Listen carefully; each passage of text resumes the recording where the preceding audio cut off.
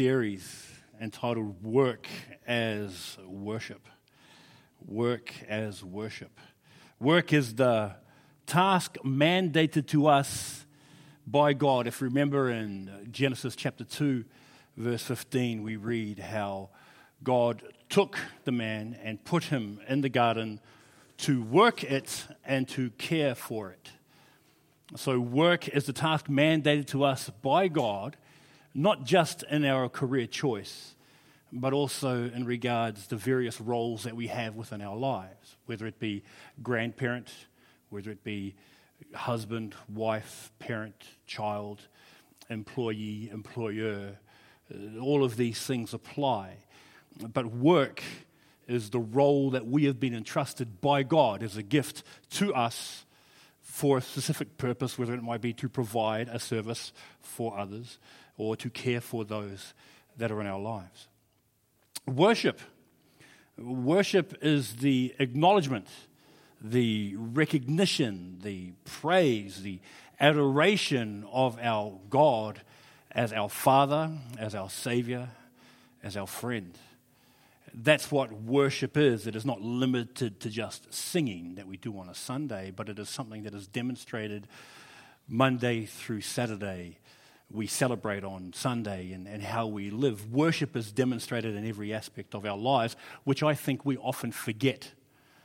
Because in the Old Testament, where did they go to worship? They went to the temple.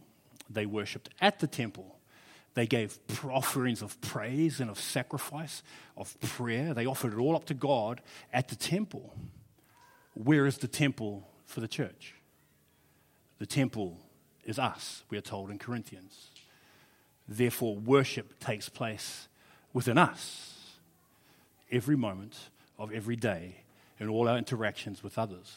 Therefore, work as worship basically means then whatever role that we have is an opportunity for us to worship God, to acknowledge Him as Lord, to praise Him as Savior, to entrust ourselves to His power and to His guidance, no matter where we are and no matter what role we have.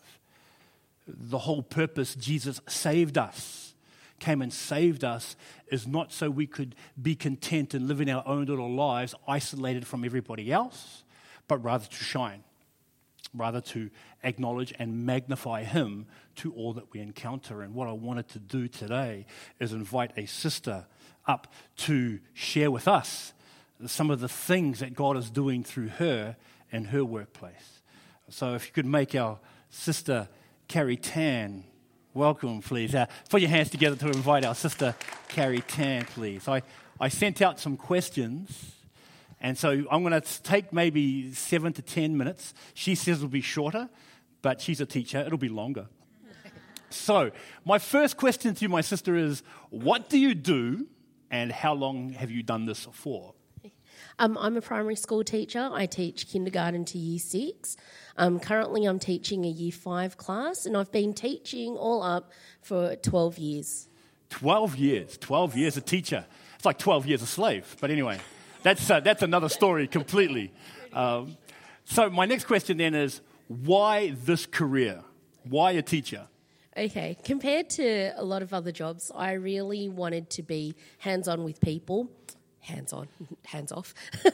True. No, the kids are just such a blessing to be able to mould and shape. And I didn't want to work with computers. I didn't want a desk job. I wanted something that was more interactive with people and investing in people.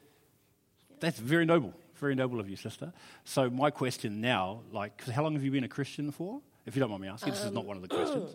Oh, that's a good question. I only started coming to church in 2001, and it was probably a couple of years later that I gave my life to Christ. Okay, very cool. So my question then regarding your profession is, how then does your faith affect your conduct within the profession of your choice?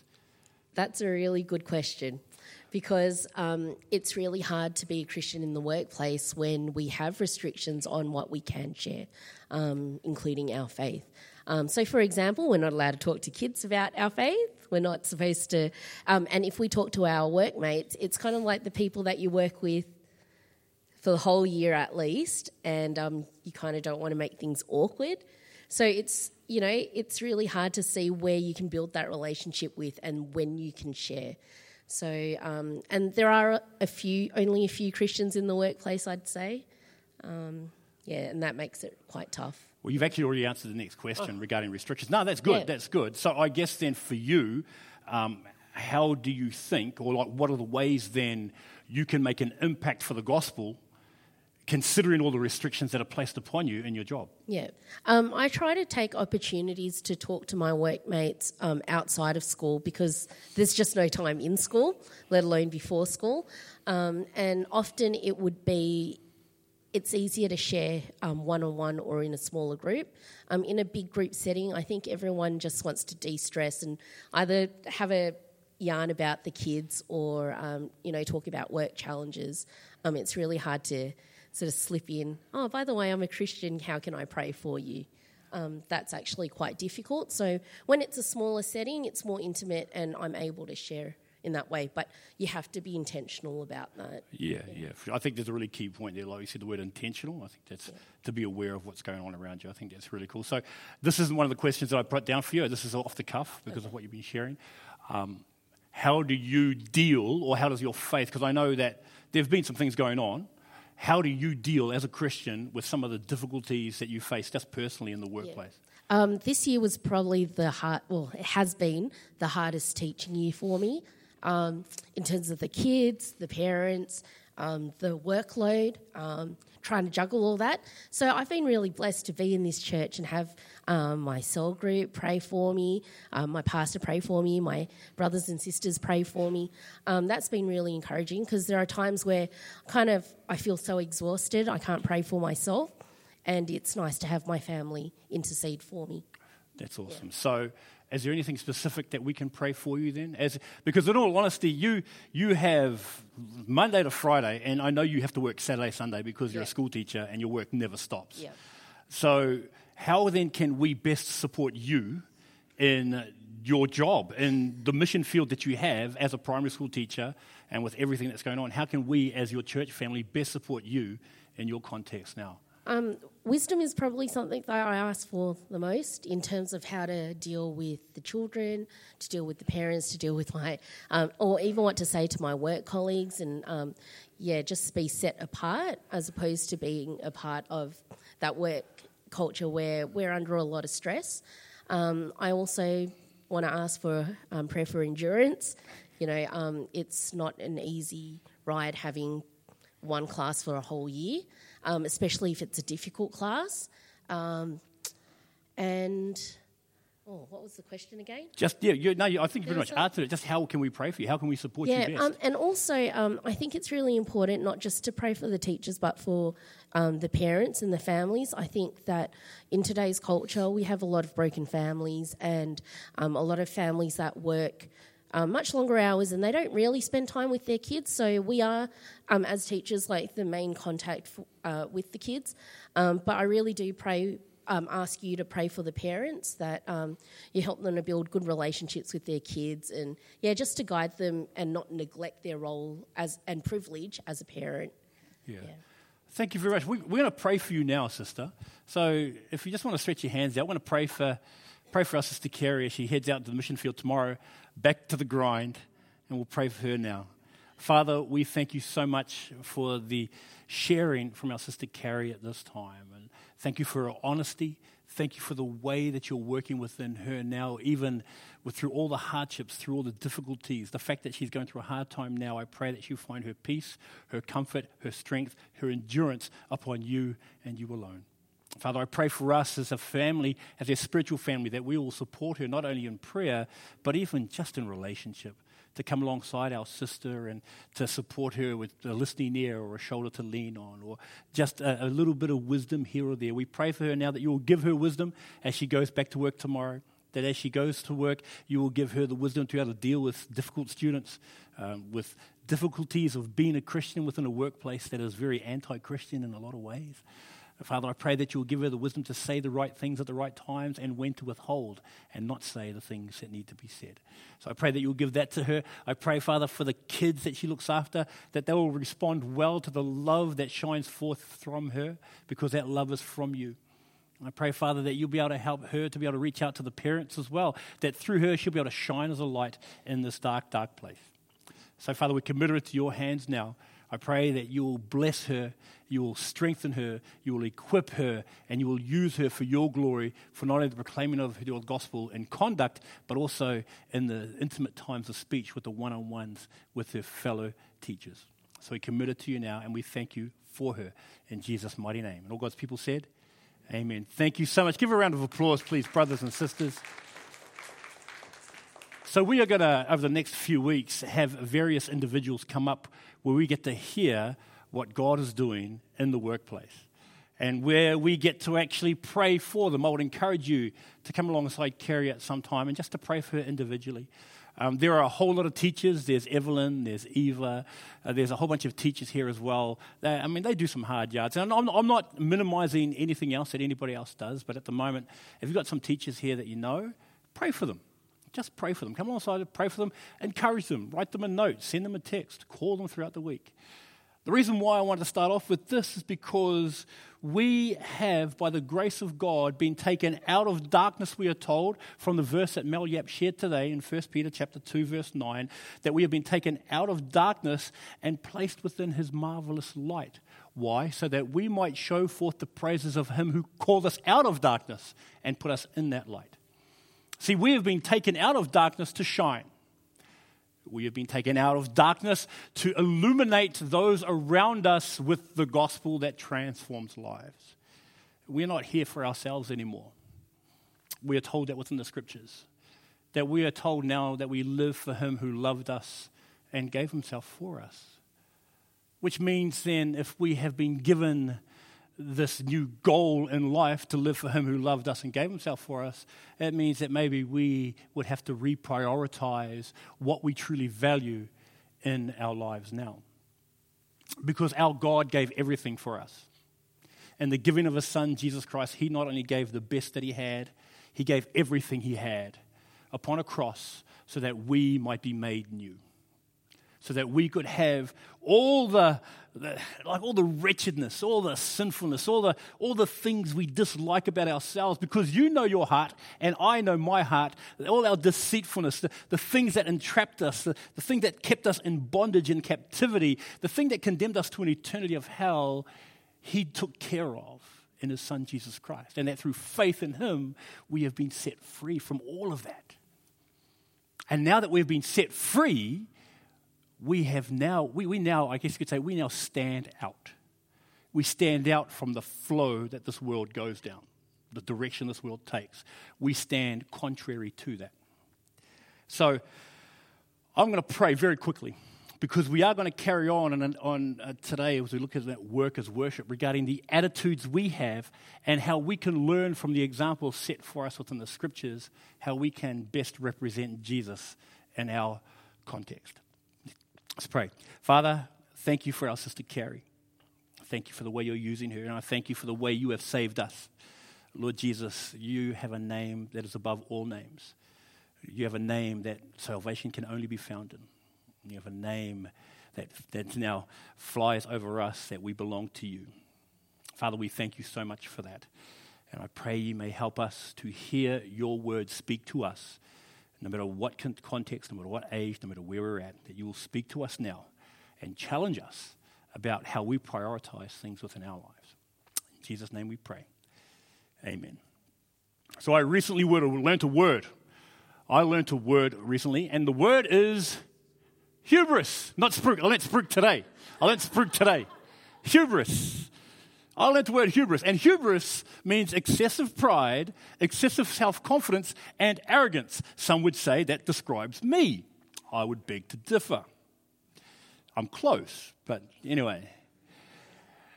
But here's what's interesting about this word. We started last week looking at the life of Daniel. And we looked at the attitude Daniel had, that Daniel and his friends, they were people without influence, they were people without power, and yet God in his mercy, God in his grace, was able to utilize these men in their humility, in their weakness, to make a massive impact in the community that they had been placed in. And so what happens is this, King Nebuchadnezzar has a dream. He has a dream, and he's freaking out over this dream. If you read in Daniel chapter 2, Daniel chapter 2, and then we're going to look at Daniel chapter 3 today. But if you read in Daniel chapter 2, he sends out this massive charge to all his wise men, all his sages, all his so-called magicians, and basically says to them, I've had this dream, tell me what the dream is. You need to explain this dream. All these guys basically sit there and say, well, you tell us what the dream is, sir, and we'll give you the interpretation. And Nebuchadnezzar, being the man that he is, says, no. Because if this is going to be a legitimate interpretation, you have to tell me what the dream is. Then when you tell me what the dream is, tell me what the dream means. If you don't, I'm going to kill you all. And that's basically the thing that's laid down. That's a pretty full-on thing. And so Daniel, and you read, I think it's the challenge is laid down in Daniel chapter 2, verse 5. Daniel goes, tells everybody, tells his friends, pray. We will pray, we will fast. And then when Daniel approaches Nebuchadnezzar, he says, this is what your dream is. And this is the dream. He talks about how there's this massive statue with a head of gold, a body of silver, brass, iron, and then iron and clay. And he explains it all, what it all is. He explains it all to him and says, this is what it is. The golden head represents your rule, your kingdom. Now, hubris is when Nebuchadnezzar then takes Daniel's interpretation and makes an idol. But the idol is not like what his dream portrays. His idol is that of pure gold. In Daniel chapter 3, verse 1, we read, King Nebuchadnezzar made an image of gold, 60 cubits high and 6 cubits wide, and set it up on the plain of Dura in the province of Babylon. What this did was represented that his kingdom was not going to last just for a little bit of time. It was going to last through all time. He was basically saying, I am, and my kingdom will last forever. That's hubris. That's excessive self-confidence, excessive arrogance, which is a big change from chapter 2, verse 5, where he's sitting there going, what does the dream mean? Asking for help when it's given to him. This is what takes place. So proud of his self that he couldn't keep it contained, but sought to demand of everybody within the land to acknowledge his greatness, his rule, his superiority. He was setting himself up as being the ultimate ruler. And if you read from Daniel chapter 3, verses 2 to 6, here we read this. He then summoned the satraps, prefects, governors, advisors, treasurers, judges, magistrates, and all the other provincial officials to come to the dedication of the image he had set up. So the satraps, prefects, governors, advisors, treasurers, judges, magistrates, and all the other provincial officials assembled for the dedication of the image that King Nebuchadnezzar had set up, and they stood before it. Verse 4. Then the herald loudly proclaimed, nations and peoples of every language, that is what you are commanded to do. This is what you are commanded to do. As soon as you hear the sound of the horn, flute, zither, lyre, harp, pipe, and all kinds of music, you must fall down and worship the image of gold that King Nebuchadnezzar has set up. Whoever does not fall down and worship will immediately be thrown into a blazing furnace. Now, you may be asking yourself, how does this associate with the work as worship idea? To which my response is, more than you think. More than you think. We work in arenas whereby the ability and freedom to stand upon godly values and biblical truths are viewed as narrow-minded, prejudicial, and bigoted. Society as a whole is being forced to bow down, as it were, to golden idols that this world has built in the place of the one true God. And when we don't bow down, well, then we're called to suffer for it. So we have idols like this, the idols of sexuality and sexual orientation, the idols of success and ambition, the idols of political identity and political correctness. We are called to bow down to the golden idols of celebrity and fame, of intolerant tolerance and unconditional conditions.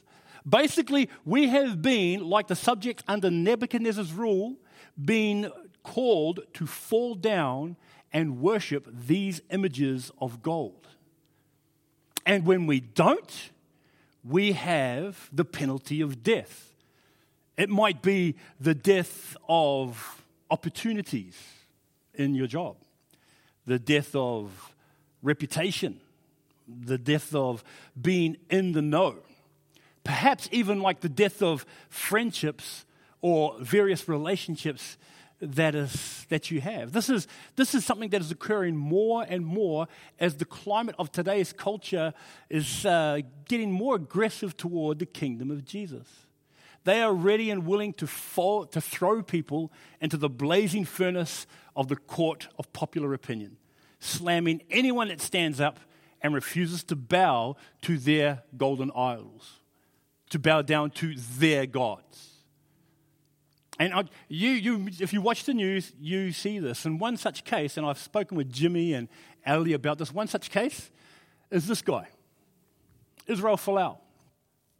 This is something that's happened to him. He posted an image referencing to 1 Corinthians chapter 6, verses 9 and 10, which says this: "Do you not know that wrongdoers will inherit the kingdom of God?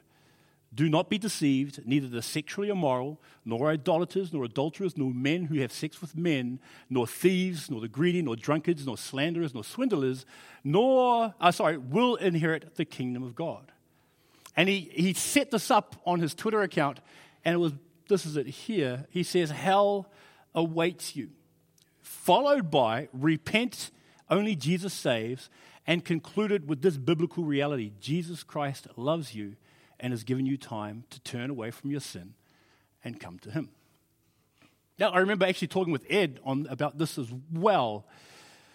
Now, what I find interesting and what has been overlooked in the mainstream media today is that this particular post of Israel Folau was not some fanatical Christian standing up on a cyberspace pulpit throwing out condemning words to people. This was a post that was in response to a question asked of him, which nobody has ever made reference to. Somebody publicly asked him this question: what does Christianity and the Bible say about homosexuals, about homosexuality? So, being asked in a public setting, he responded publicly with a biblical truth. And what happened? Because he refused to bow down to the golden idols of his day when the music started, they threw him into the fiery furnace of society's anger, where he's viewed as bigoted, where he's viewed as prejudicial, where he's viewed in all of those ways. But the reality, if somebody asked me that question, I would respond the same way. Maybe not post it online. This is something I just want to let you guys know. If you're actually on social media, don't have your big theological discussions via social media. That's the dumbest thing you can do. No offense, I'm not. If you do, I'm really sorry. I don't want to do that. But the reason is if people already have an idea or a mindset or a presupposition, whatever they read, even though you write it in the nicest of intent, whatever they read will be viewed from their specific feeling. That's it. And they'll interpret it that way, and then they'll turn that around on you. So don't ever have these conversations via online. It's really ridiculous. And it's much better to dialogue with people. Remember last week we spoke about it. The response that is given is for the purpose of dialogue, of interaction, of discussing, because you can't pick up tone in this. You can't pick up the fact that he cares for and loves people. So, what did it burn up? It burned up his career. He lost his job. burned up his future, burned up his popularity, it burned up his income, it burned up his supposed friendships. It burned up all of these things. Now, I'm not trying to weigh in on any political ideas, ideologies, or anything like this. I'm not going to worry about my opinions. All I'm going to say is this. If this happened to this popular person, it's going to happen to you. This is something that we need to be aware of. It's going to happen to you because you stand upon a set of values that is in direct contradiction to what the world promotes today. You value biblical marriage. That's intolerant to what society says. You value sex between a man and a woman within the bonds of marriage. You value that as followers of Jesus Christ. That's completely against what society teaches. Therefore, you're discriminating. We do this. This is what we have because of who we hold to, and especially if we choose not to bow down to the cultural views, especially when the music starts. So, this is the context in which these guys find themselves in. What do they do? How do they handle it? In verses 7 and 12, we read this. These three young men, Shadrach, Meshach, and Abednego. Therefore, as soon as they heard the sound of the horn, flute, zither, lyre, harp, and all kinds of music, all the nations and peoples of every language fell down and worshipped the image of gold that King Nebuchadnezzar had set up. Now jump to verse 12. These are these guys' enemies. There are some Jews whom you have set over the affairs of the province of Babylon, Shadrach, Meshach, and Abednego, who pay no attention to you, your majesty. They neither serve your gods nor worship the image of gold you set up. So, I want to just provide something here. In verse 12, notice where these three young men are now. These three young men who, with Daniel in chapter 1, went from being people of no power and of no influence, who respectfully and who humbly interacted with their captors, which resulted in them not only going from a dialogue with their captors, it ended up putting them in a position of leadership. These are now people of influence. These people now who represent God have something to say and can say something and be heard. But you know what happens when you make such a stand for the things of God and God shows favor to you in the eyes of those who don't know him? Well, the enemy attacks. Because you notice it's these three guys who stand against the flow. Everyone bows, they stand, and they are brought attention to not by the king himself, but by their enemies. This is what happens. We are told in John 10 that the thief comes to steal, to kill, and destroy. We are told that. We are told that the enemy hates the things of God.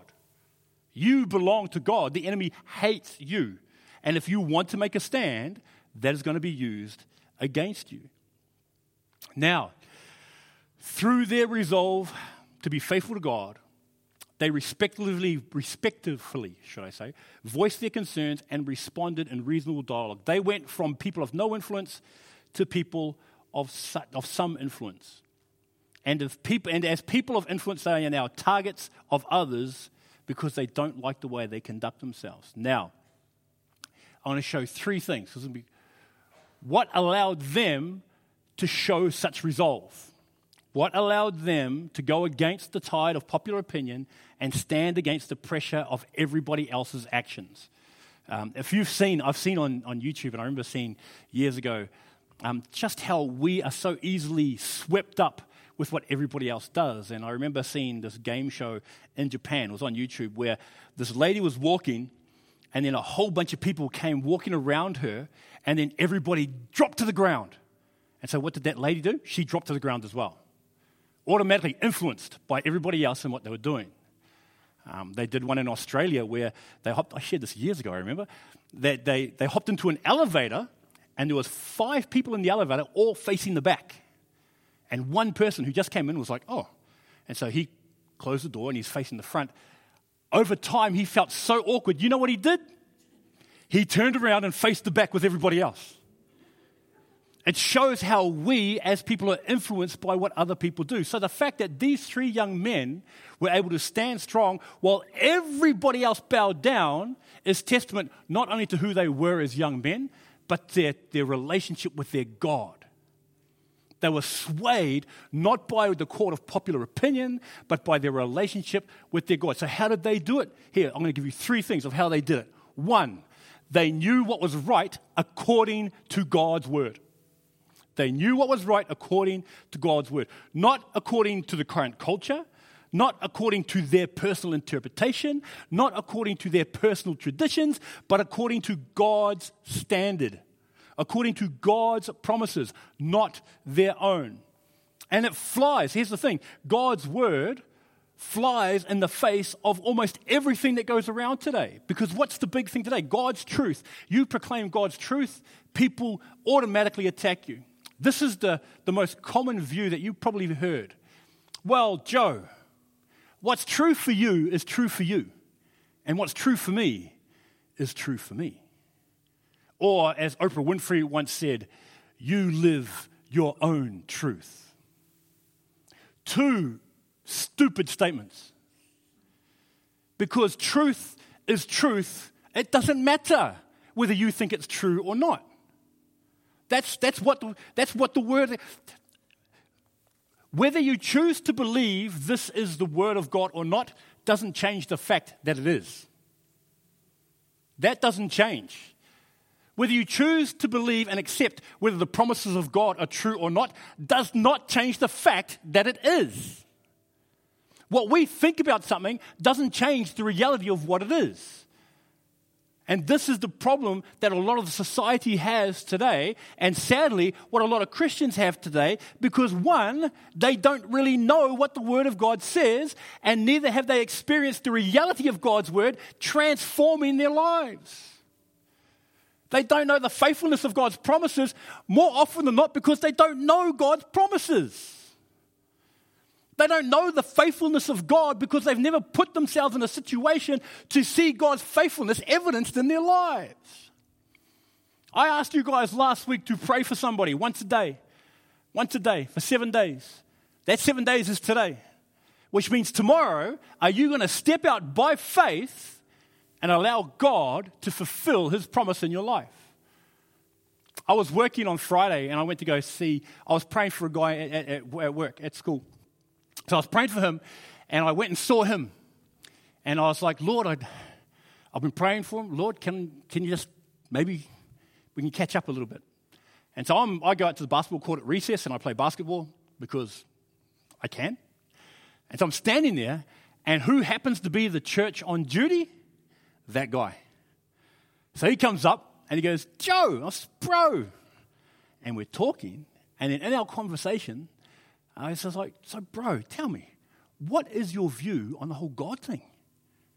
And he let rip. He let rip. He told me his views on God, what he thinks on Christianity, on Islam, and on religion, on his view, and all that sort of stuff. And it was really good. I consider it a win in the sense that I know where he is now. I know where he's at. And now I'm going to keep on praying for another 7 days. So when I see him again, I can say, hey, bro, we'll go from there.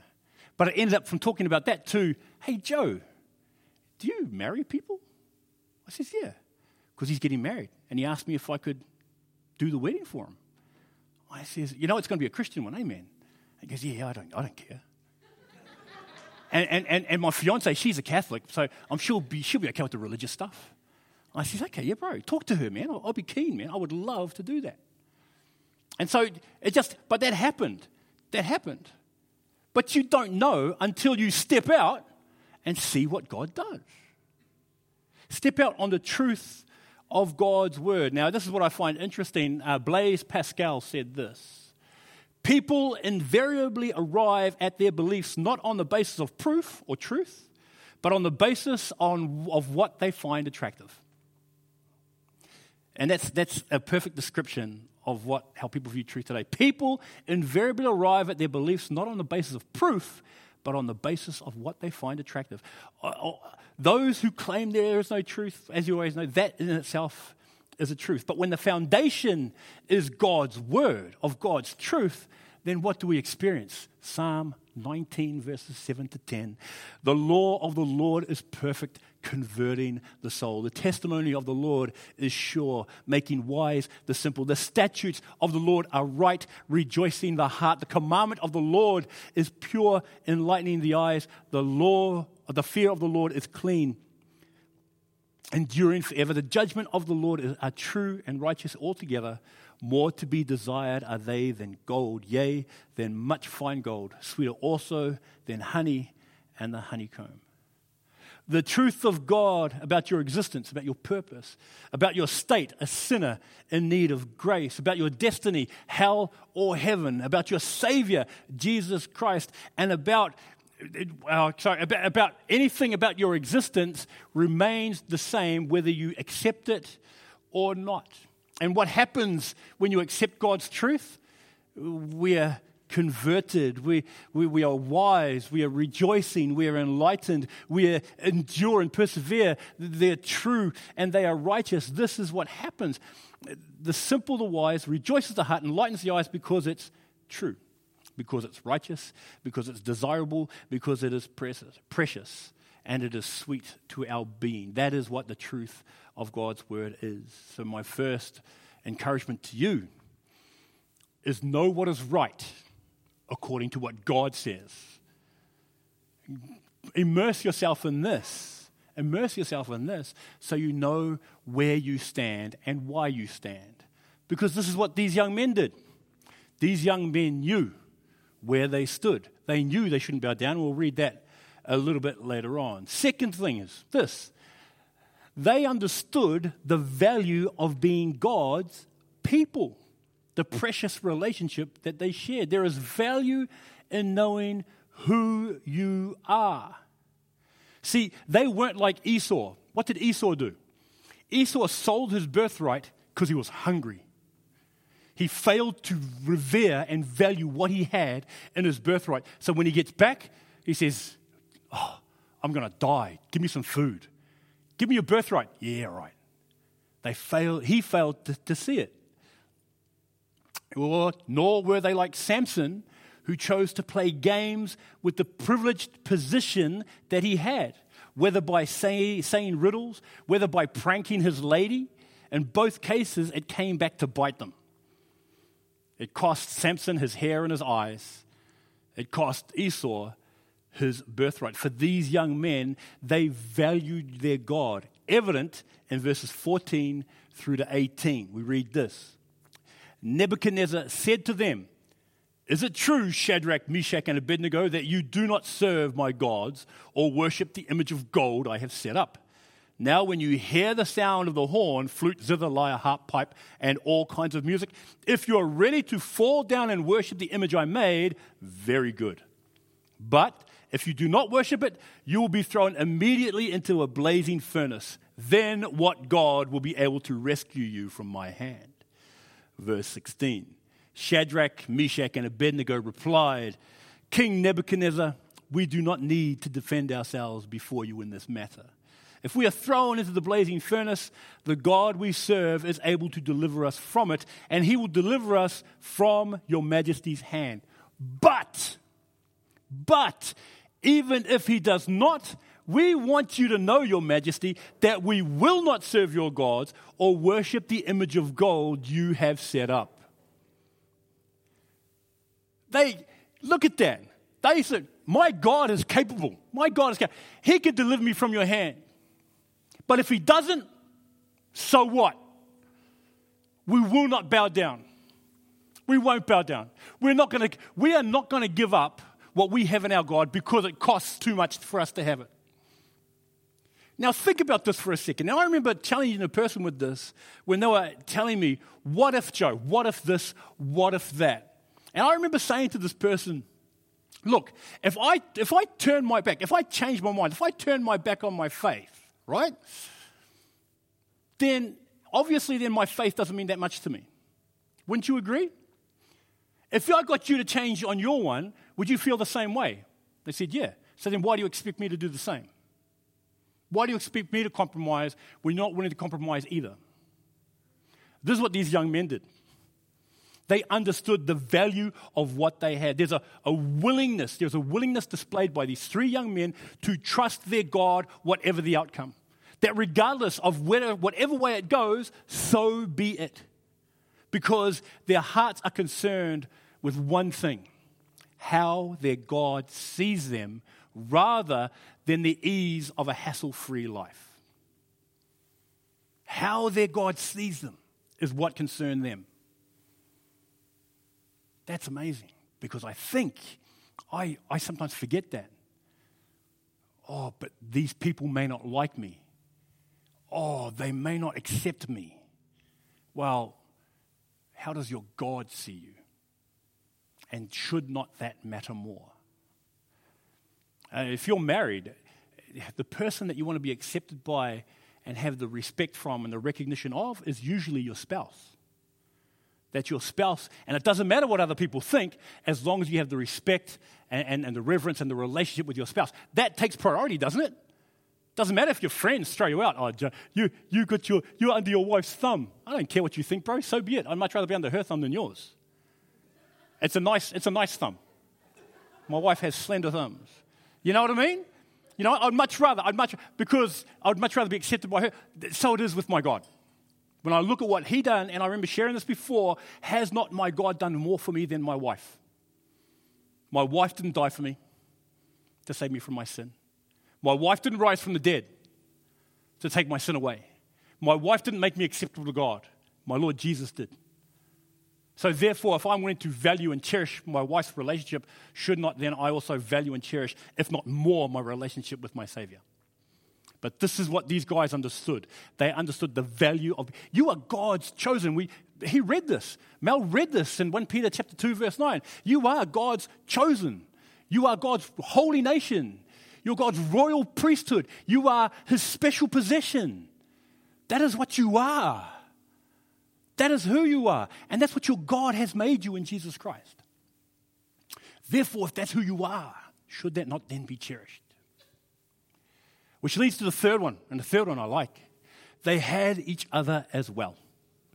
I like this. They had each other as well. From a practical perspective, have you ever noticed the easier it is to stand against the flow when you have others standing with you? This is why fellowship is so important. This is why church is so important. That's why in Hebrews chapter 10, verse 25, we are exhorted, do not forsake the assembling of ourselves together. Why? Because when we stand together, we can build each other up. When we stand together, we are stronger. When we stand together, we are able to overcome. And I remember sharing this when we looked at Ephesians chapter 6. It's about being united and moving together as one.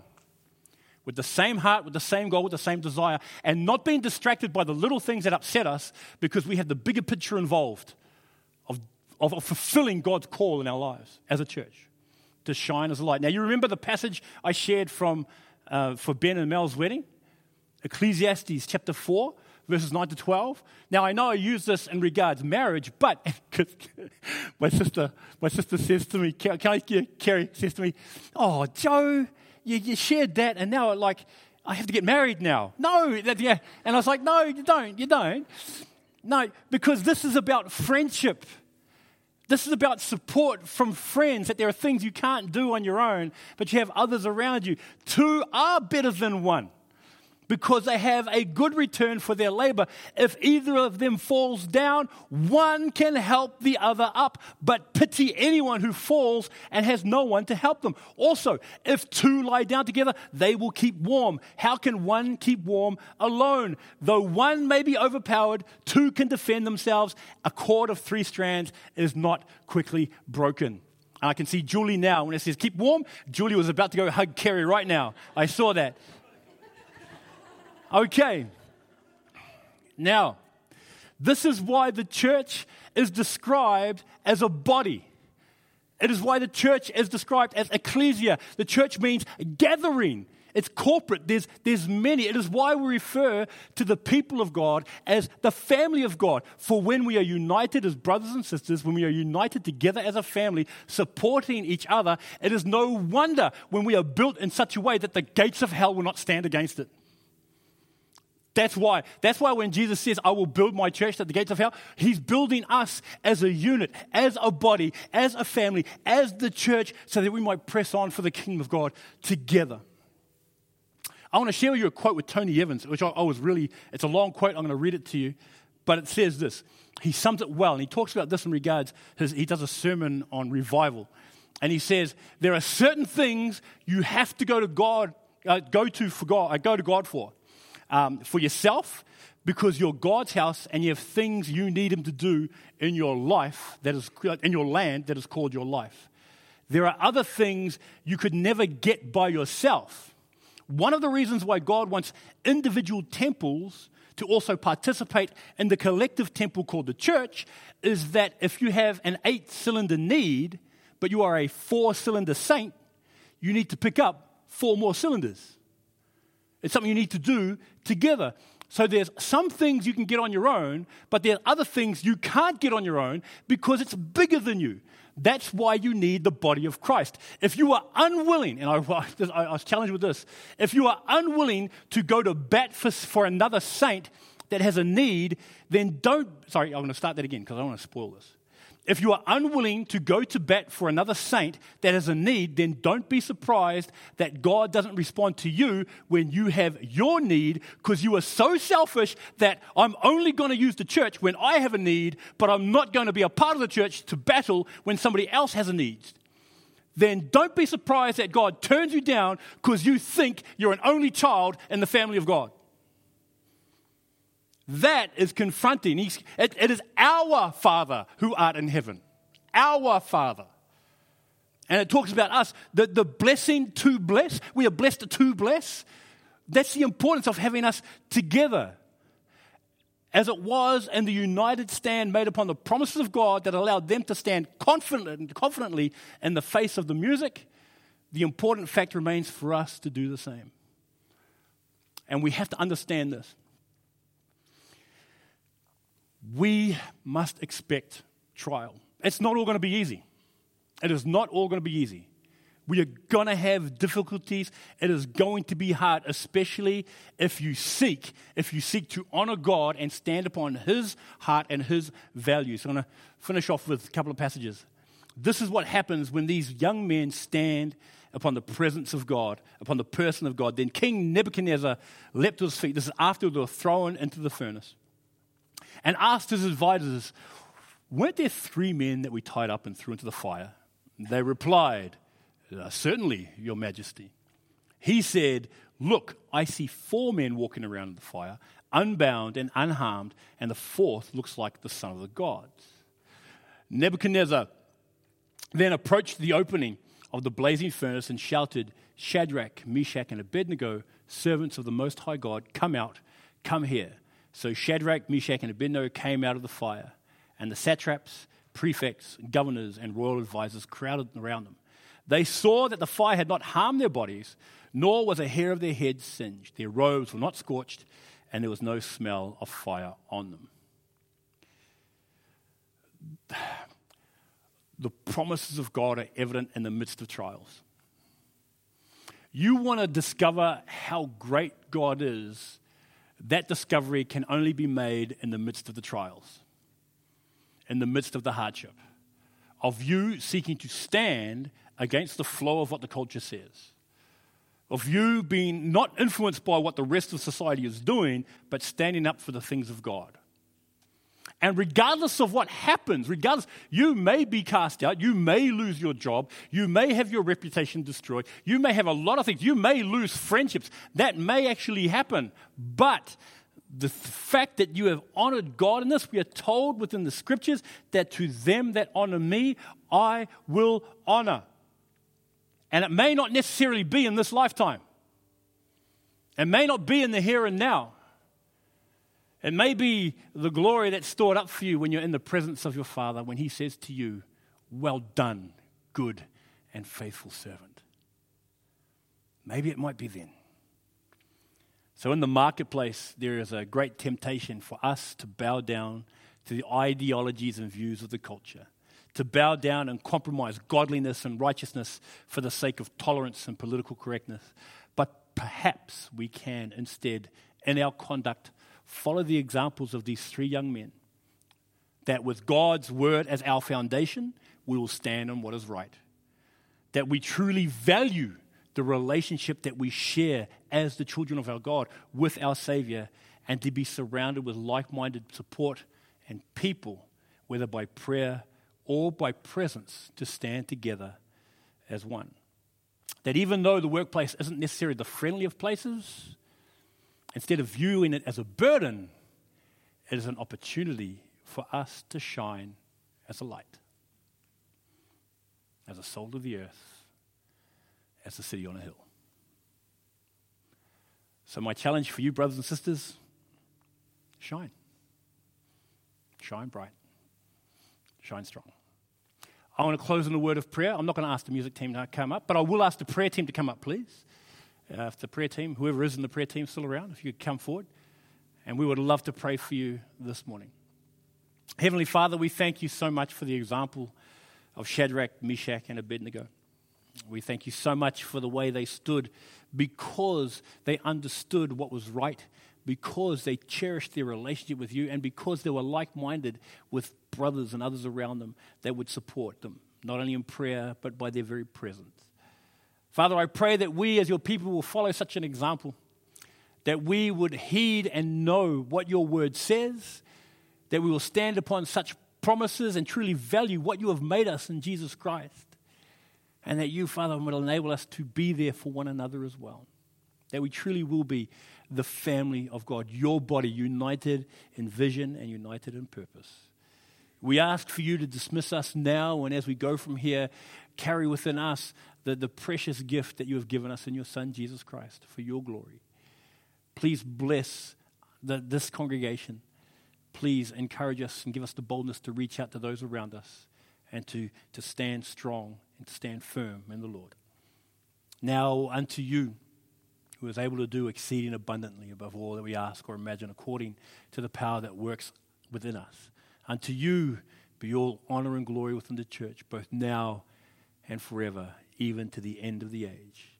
In Jesus' mighty name we pray. Amen. Thank you very much, brothers and sisters.